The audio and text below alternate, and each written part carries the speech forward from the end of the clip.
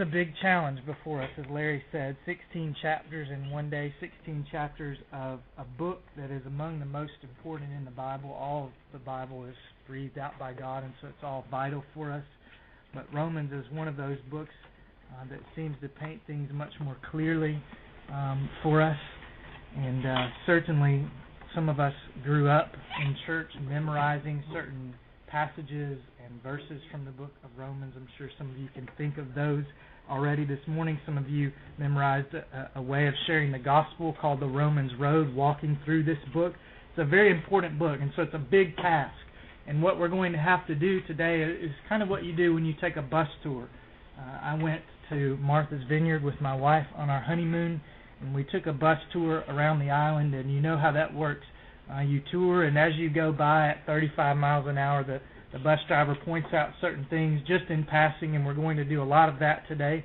But then at certain places he stops the bus and points out things more specifically, and we're going to try to do that. And then on some occasions you get out of the bus and you actually get to walk around and really look in detail, and we'll try to do that as well. So I just want to fill you in on where we're going and how we're trying to approach this. And I want to say to you, feel free to raise your hand and ask me to stop the bus.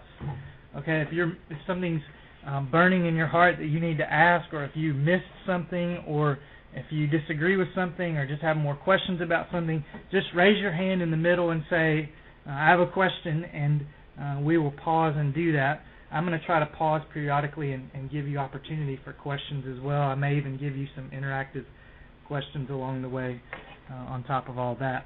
But I want you to know that I want this to be as helpful as it can be for you. So we've got a lot to cover, but if you want us to stop, need us to stop, please do that. I will say that in our 10-minute breaks in between sessions, since there is so much material, I feel like I need a little bit of time to go back over what I'm about to share in the next session. So in the breaks, I'm going to kind of disappear, but lunch and then afterward, I will be around if you have further questions. So with that, let me draw your attention to your sheet of notes, your outline there, and point that out to you before we dig into chapter 1. What you'll see as you flip through those pages is that the book of Romans divides itself really into 6 parts as Paul works through a very logical argument and a very logical statement of the gospel.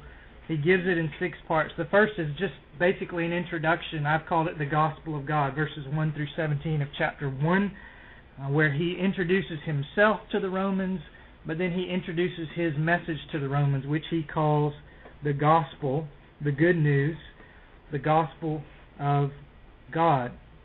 He goes on then and talks about the wrath of God. We have to understand the problem that we have with God before there will be any goodness to the news that he's going to share. Then thirdly, he speaks of the righteousness of God, how we can be made right with God. What a wonderful transition between the wrath of God in chapters 1, 2, and 3, and then the righteousness of God as it comes in the end of chapter 3 and following. Then the life of God. Once we've been set right with God, how is it that God comes and lives inside of us and enables us to live this thing called the Christian life? Fifthly, he's going to step back from all of this, actually step back out of time and space and look at things from God's perspective. How is it that God has planned all of this out?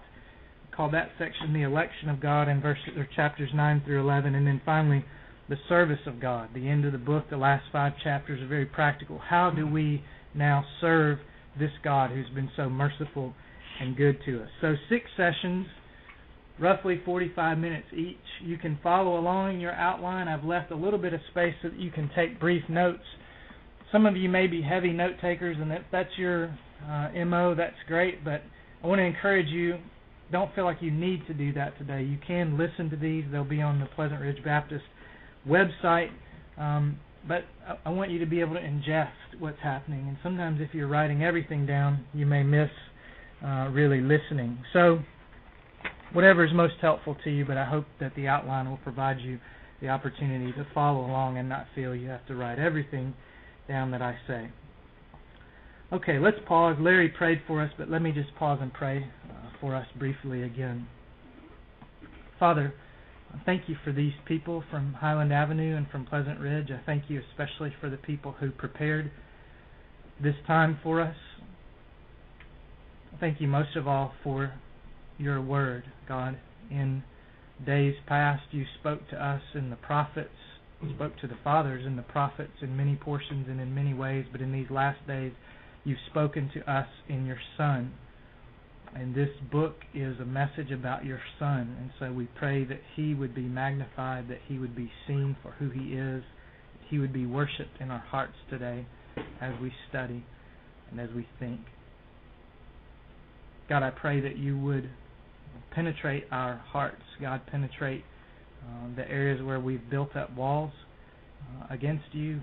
Penetrate the areas where we've just been confused. Penetrate areas where we know the right things and we just need a reminder to enter in and spur us to action and spur us to faith again.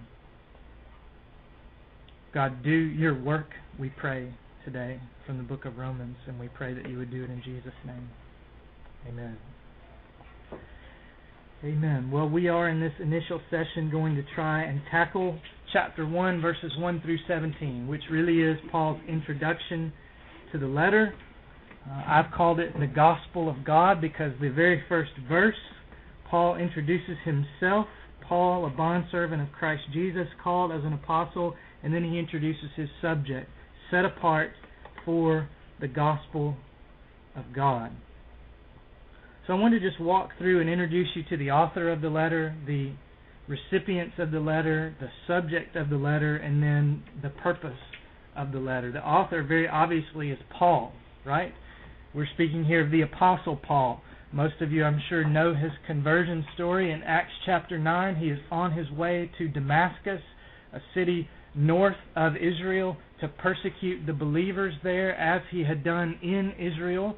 And as he is on his way to Damascus with official letters allowing him to do what he likes to the Christians, Jesus, as it were, knocks him off of his horse, throws him onto the ground, blinds him with the light of his glory, and changes him right there on the road. Now that's going to be important when Paul comes back later and talks about how God changes people. Paul wasn't on his way to Damascus to hear a sermon. He wasn't on his way to Damascus to hear somebody give a day's worth of lectures on a book of the Bible. Paul's on his way to Damascus hating God and hating his people, and God stopped him in his tracks and saved him. And that's the way the gospel works. And so we have Paul called as an apostle that very same day that he was saved, called as an apostle. This is the author of our letter. And then he goes on and he begins to tell the subject of not just this letter but his ministry.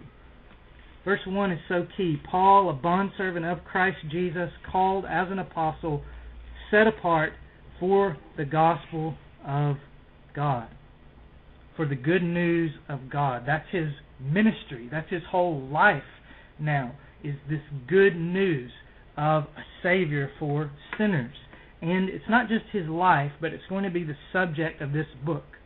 Now, obviously, the gospel is the subject of every book of the Bible.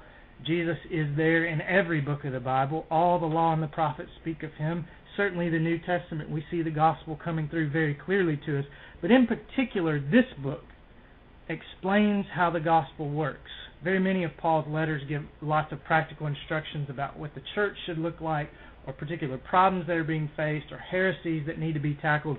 But this letter is really a long tract explaining the gospel and explaining how it works. And so we have the gospel of God, verse 2, which he promised beforehand through his prophets in the Holy Scriptures concerning his Son. Now that phrase is important as well. This is good news, yes. But when we describe the good news, when Paul describes it, and when we now 2,000 years later describe it, we're not mainly telling people about how to get out of hell, although we are. We're not mainly telling them about how to have a better life, or to have purpose in their life, or how to be happy. All of those things are benefits. But when we talk about the gospel, the main thing we're telling people is not a plan, but a person. It's the gospel which God promised through the Scriptures concerning his Son. Now, as we walk through the book of Romans, we're going to find that Paul really is mainly here laying out the plan. If you want to find out about the Son in very great detail, you go to the Gospels, Matthew, Mark, Luke, and John. You go to the book of Hebrews, which is constantly showing how Jesus is the center of it all, and He's better than Moses and better than the prophets and better than the angels and so on.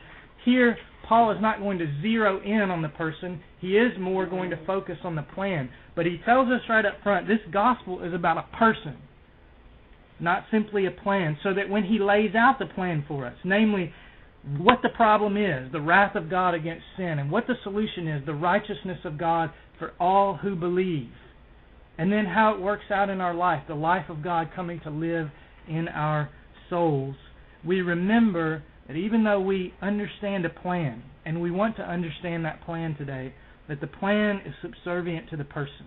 The plan is attached to the person. This is the gospel of His Son. So that we read elsewhere in the New Testament, Hebrews 1:1, which I prayed, God, after He spoke long ago to the fathers and the prophets in many portions and in many ways, in these last days has spoken to us in His Son. The author of Hebrews is saying the same thing. The good news is about the Son. Colossians 1:18 sums up this long passage describing Jesus, and it says, so that He might come to have first place in everything, especially in His gospel. What a shame if we think of the gospel or present the gospel mainly as an antiseptic for our problems, mainly as a plan that gets us out of hell, mainly as a set of doctrines that we want to hold to. All those things are true, but the gospel is about God's Son, who was promised, verse 2, in the prophets, in the Holy Scriptures. Remember, Jesus, after He rose from the dead, was on the road to Emmaus, and these two had been followers of Jesus are walking along the road, and they don't understand all the prophecies about the resurrection, and so they're despairing, and Jesus comes alongside, and they don't know who He is, and He says, what's the deal? And they say, how can you say that? Are you the only person who doesn't know what's happening these days in Jerusalem? And He says to them, what? How slow and foolish of heart you are, not to believe all that was spoken through the prophets. And beginning with Moses, Moses meaning not the story of Moses, but the books of Moses, Genesis, beginning with the beginning of the Bible. Book of Jude. Well, Archangel Michael. Well, this is in Luke 24. Okay. If you want to, you can turn there and look it up. But he says, beginning with the prophet Moses, he went through all the scriptures showing how they spoke of Him. The whole Bible is about Jesus. The book of Romans is about Jesus. So don't get caught up in all the details and forget about the Savior this morning. It is the Son who is the subject of this letter. So Paul, the apostle, is the author. Jesus Christ, the Son of God, is the subject of all the Bible and of this book. Then thirdly, the recipients. Paul is writing to a certain group of people. It is a tract. It's a general letter. It doesn't have a lot of specific details about that particular church, like many of Paul's letters do. But it is written to a particular church. Verse 7, to all who are beloved of God in Rome. Now, as I'm sure you know, Rome was the capital of the world at this time. Rome, in the days of the Roman Empire, was the greatest, most important, most powerful city that has ever been on the face of the earth. Washington, D.C. is a powerful, powerful place. This country is the only world superpower, but Washington, D.C., in comparison with ancient Rome, hasn't near the power, near the prestige, near the aura surrounding it that Rome had. And so you can imagine, as Paul writes to Rome, to this one little church in Rome, that this church, most people must have felt, was a very strategic church. They're the church that's in the capital of the world. So there's a church, a pastor that Larry and I know of, who pastors right on Capitol Hill, and I think of him, what a strategic place to pastor, right next to where all the big decisions in our country are made. That was this church. Paul is writing probably in the late 50s A.D., so most people say 56, 57, 58, so 1950 years ago, to this church that he himself didn't plant. We don't know who planted the church. Perhaps when Peter preached at Pentecost, and all these Jews from around the world were there. Some of them were from Rome or eventually moved to Rome and began a church there. Or it could be that some of Paul's associates left the Pauline mission trip and planned their own trip and went and planted a church in Rome. We don't know, but we do know, as we read through the rest of chapter 1, Paul had never been there, and he's eager to get there. And he's writing to these people partially to tell them, I want to come and preach to you and benefit from you. So, a letter by Paul to the Roman church about Jesus Christ, the Son of God. And then he's going to tell them why he writes. And this will be important for us as well. Why does he write? Well, he wants to thank them. He wants to thank God, really. Because this church, verse 8, has a faith that's being proclaimed in the whole world. People are saying, have you heard about the Christians in Rome, the capital city of the world? Have you heard that there's a church there? It's amazing. Rome is the capital city of the world. Rome is the capital of paganism in the world. Rome is the capital of all that seems to be against Christianity. And there's a church there. And God is working there, and the people's faith is spreading around the world as people thank God like Paul is doing here for them. So he wants to write and say, thank you, God, for what you've already done in Rome without using me. That's important, isn't it? We want our churches to do well. You from Highland Avenue want Highland Avenue to do well and to grow. I want Pleasant Ridge to do well and to grow, but Paul didn't plant the church at Rome. Paul had nothing to do with it, although we find at the end of the book he knew some of the people, but it wasn't Paul's church. And yet Paul could rejoice that this church was growing. There wasn't a jealousy to say, I'm the apostle to the Gentiles and someone else has gotten to Rome before I have. Rome of all places. That's where I wanted to be.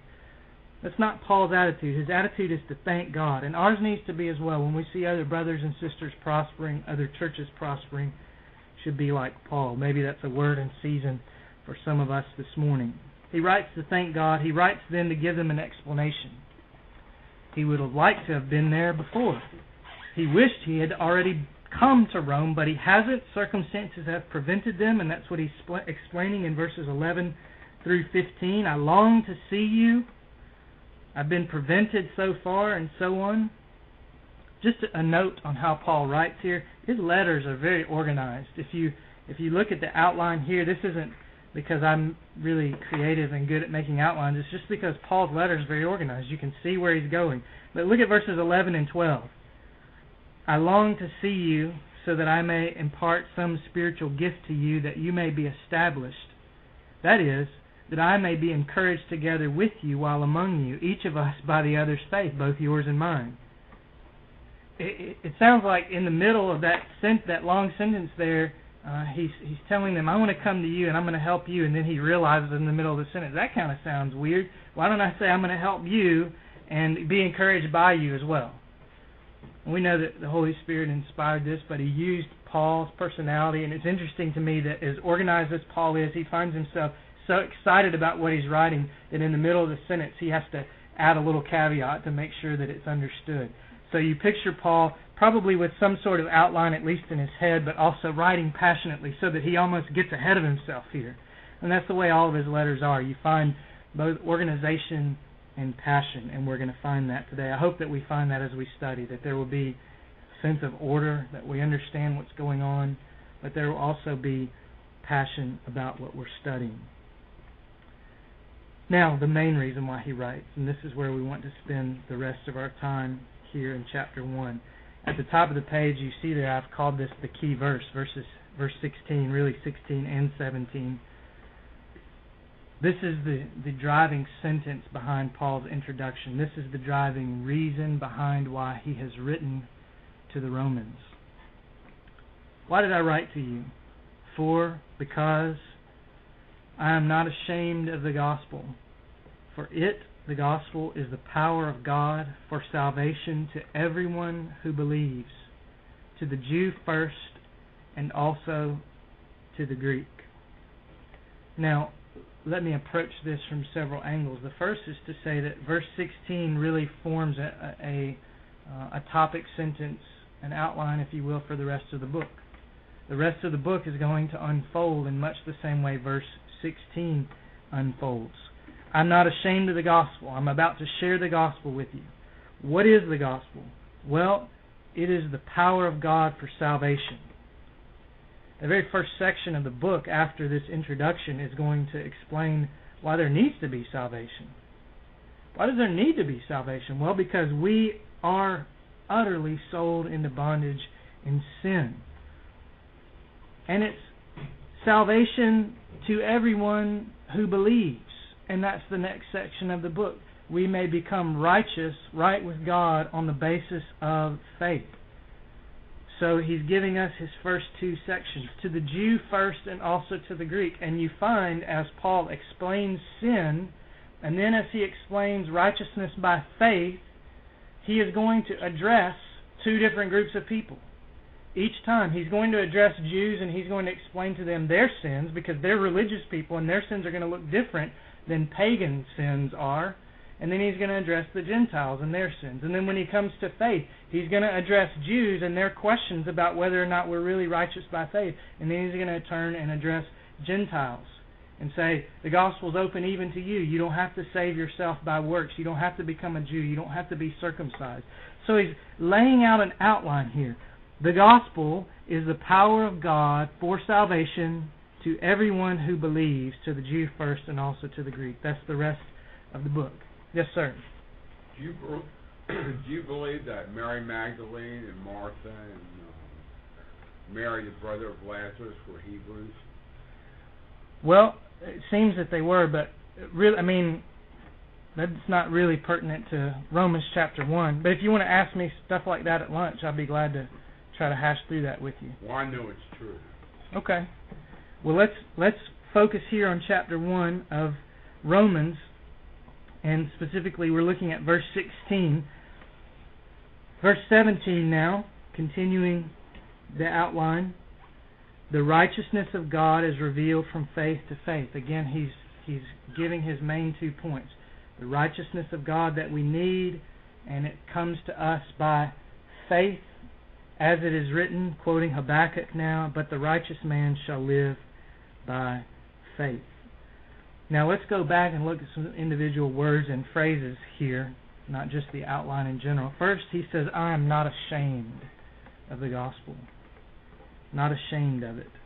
Not unwilling to share it, not unwilling to suffer for it.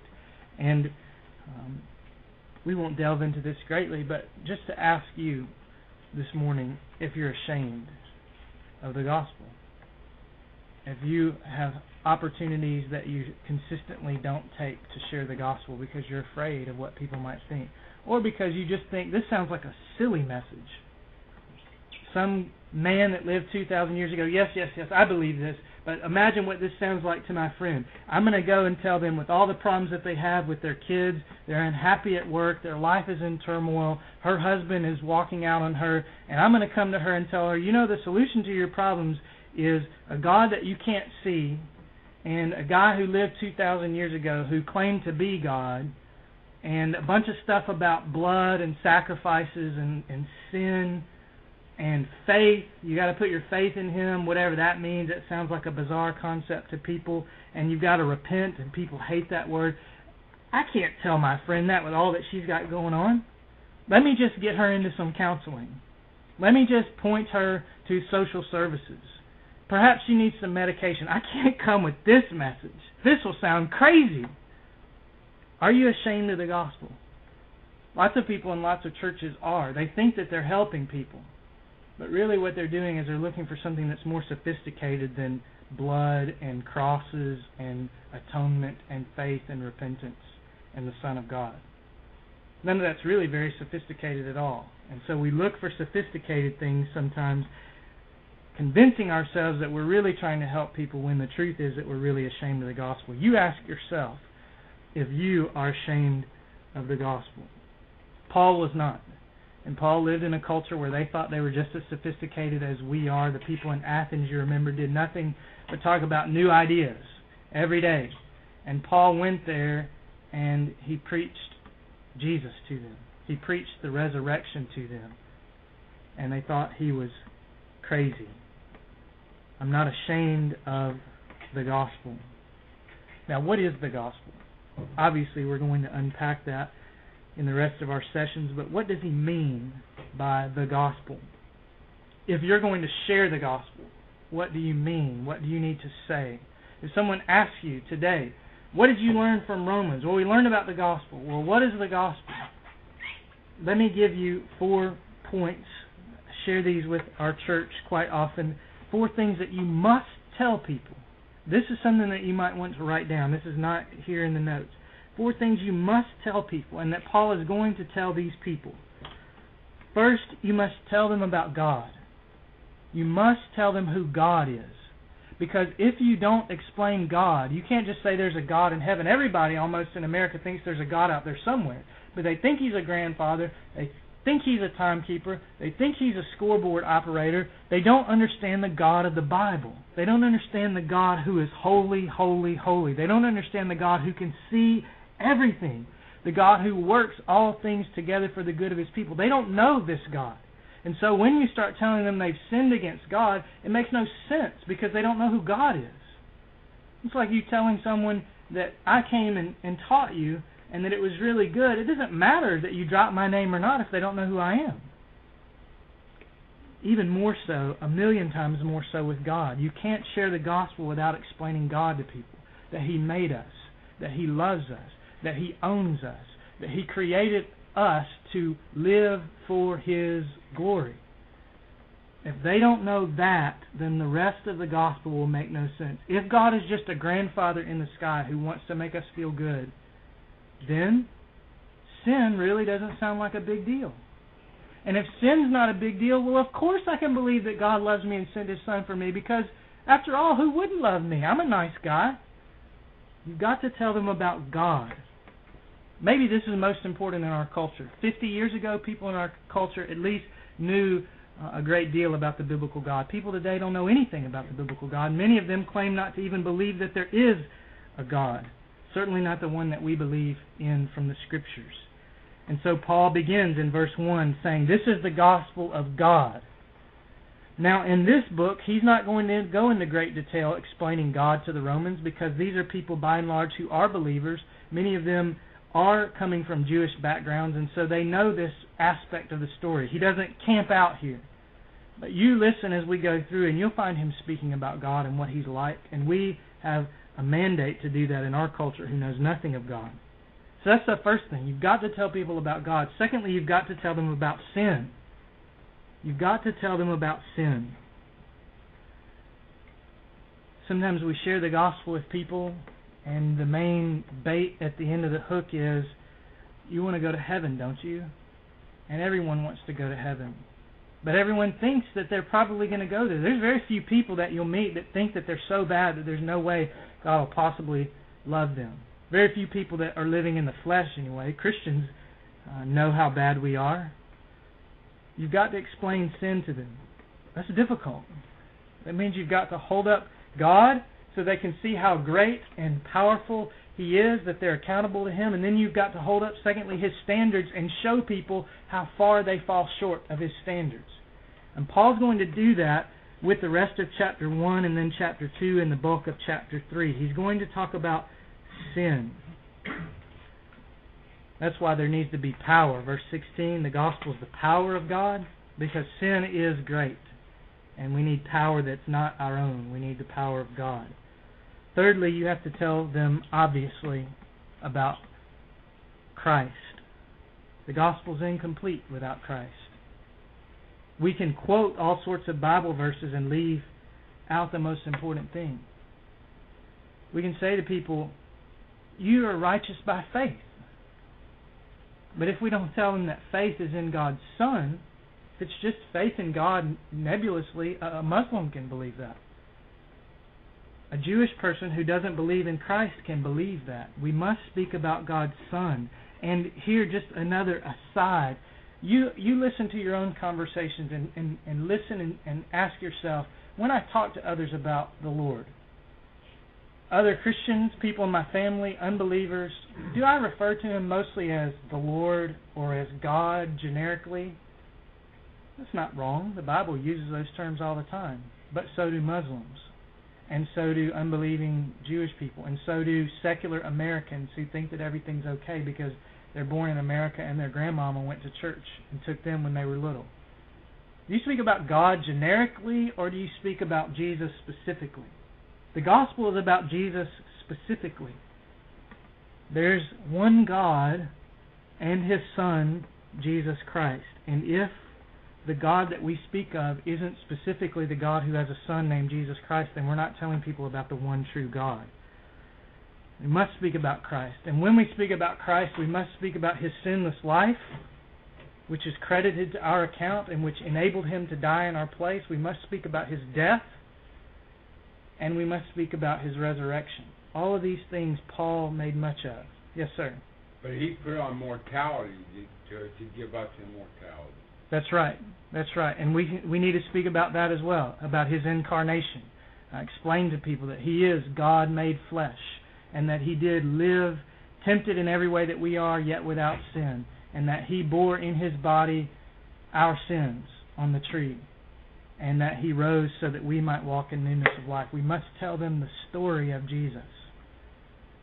Now, that old hymn that we sing is a good hymn in that sense. Tell me the story of Jesus, write on my heart every word. We have to tell people the story of Jesus. Don't just assume that they know. Again, you can present the gospel and say, you're a sinner, you're going to die, and you're going to go to hell, but God's made a way. He sent His Son into the world to save you. Now believe in Jesus. And some people will just pray the prayer with you, and other people will politely excuse you and leave going, I don't even know who Jesus is. And they're telling me to bank my whole life on Him. Again, 50 years ago, you could talk about Jesus and people knew the story. They knew about the miracles. They knew about His death. They knew why He died. They knew about His resurrection. Now they don't. They really don't. The first church I was at, we asked the children on Christmas Eve, whose birthday is Christmas? And the kids all kind of looked at each other, 40 or 50 kids. Now these are all kids from unchurched homes. This is a new church start. No one knew. And then finally someone raised their hand and said, I think I have a cousin whose birthday is on Christmas. They had no clue who Jesus was. Not that Christmas is the most important thing or the date we celebrate it on, but they had no clue about the story of the baby in Bethlehem. We've got to know that as we share with people and explain to them God's Son. And finally, the gospel, fourthly, must include the necessary response. Tell them about God, tell them about sin, tell them about Christ, tell them about the response that they must make, the response of faith. Verse 16, the gospel is the power of God to everyone who believes. The flip side of the coin of faith is repentance. You must tell people about faith and repentance. We can tell them all about God and they can be well informed. They can know that they're sinners damned to hell without a Savior. They can hear about the Savior and recite to you all the truths about His life. But if you don't tell them that they must actively put their faith in Christ, turn from their sins, and turn to Jesus, then they'll be lost. They'll be like so many people in our churches who know the right answers but who never turn to Christ. We must at least tell them. That doesn't mean they will turn, but we must tell them that they must live by faith. That quote at the end of verse 17 from Habakkuk is important. The righteous man shall live by faith. It could also be translated, maybe better translated, he who is righteous by faith shall live. In other words, we're not righteous by doing lots of righteous things. We can't do that. We won't ever accomplish that. Paul's going to explain that. But we can be righteous, declared right with God, put into a right relationship with God by faith. And faith is simply trust. If I had a chair here, I could explain to you all the mechanical things that make that chair strong. I could explain to you why the chair will hold a certain amount of weight. I could explain to you that I'm under that weight and that there's no doubt in my mind that this chair will hold me up and will not collapse. But if I never sit in that chair and demonstrate that I trust the chair, then all my words are nothing, right? Faith is not simply knowing the right answers and being able to recite it, but faith is being willing to put all of your weight on whatever it is that you say you trust. Faith is trust. Faith is rest in Jesus. It's not I'm gonna believe in Jesus, but then keep trying to do things to make sure that I'm right with God. It's I'm going to give up and say again with the hymn writer, nothing in my hands I bring, simply to thy cross I cling. I've got nothing, God, except for Jesus. That's the gospel that he's going to explain to us, and he's not ashamed of it. The reason he's not ashamed of it, he says, is because it is the power of God. It is the power of God. This message, God, sin, Christ, response, and all the bullet points that you fill in underneath that is powerful. It is. We don't need a program. We don't need sophisticated counseling, although counseling is helpful. We don't need medication, although medication can be helpful. The thing that changes people, the thing that has power, is the gospel, so that everyone who believes may be made right with God and may, as we're going to see, have the life of God come to dwell in them and change their very life and their very destiny. I ask you again, are you ashamed of the gospel? Don't be ashamed. It's a wonderful message. It is a powerful message. It's the message that we're going to camp out on today. The gospel of the glory of God in the face of Jesus Christ. Now, one last thing before we break, and that is that Paul is going to major on 2 of these 4 gospel points. It's not to say that he thinks the other 2 are unimportant, but as I said, he's writing to people who know the book, and so he's not going to camp out on explaining all the attributes of God. Don't let that convince you that you don't need to do that, because you deal with a very different kind of people in your workplace and in your neighborhood. He's not going to camp out there. He is going to camp out on sin, the very next section of the book. He is going to speak a lot about Christ. He's constantly saying, in Christ Jesus, through Christ Jesus, but he's not going to tell us the story. He's not going to go through in great detail and tell us about Jesus' incarnation, tell about his miracles, tell about his sinless life, tell about his death and his resurrection. He's not going to go into detail about those things. But remember that we must, again, for people who don't know what the Romans knew and what we know. And he's going to camp out a great deal on the response.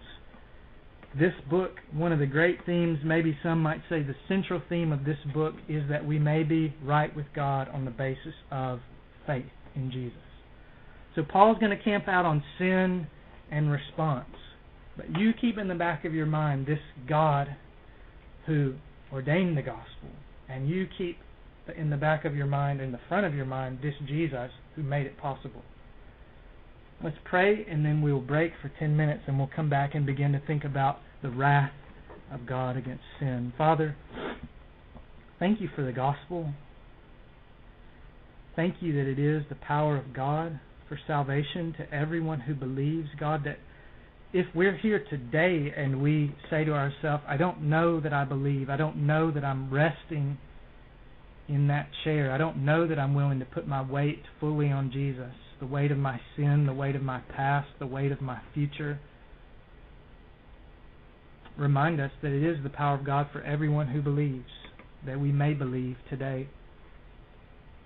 And God, I pray especially as we walk through Romans and we see that it deals mechanistically with the gospel, that it explains mainly how the gospel works and doesn't zero in on the person of Jesus. I pray that in our hearts we would constantly have our minds moving back to the cross, moving back to the sinless life of Christ, moving back to his resurrection, God, so that we don't simply come away with a better idea of the scheme of things, but of the Savior. I pray these things in Jesus' name. Amen.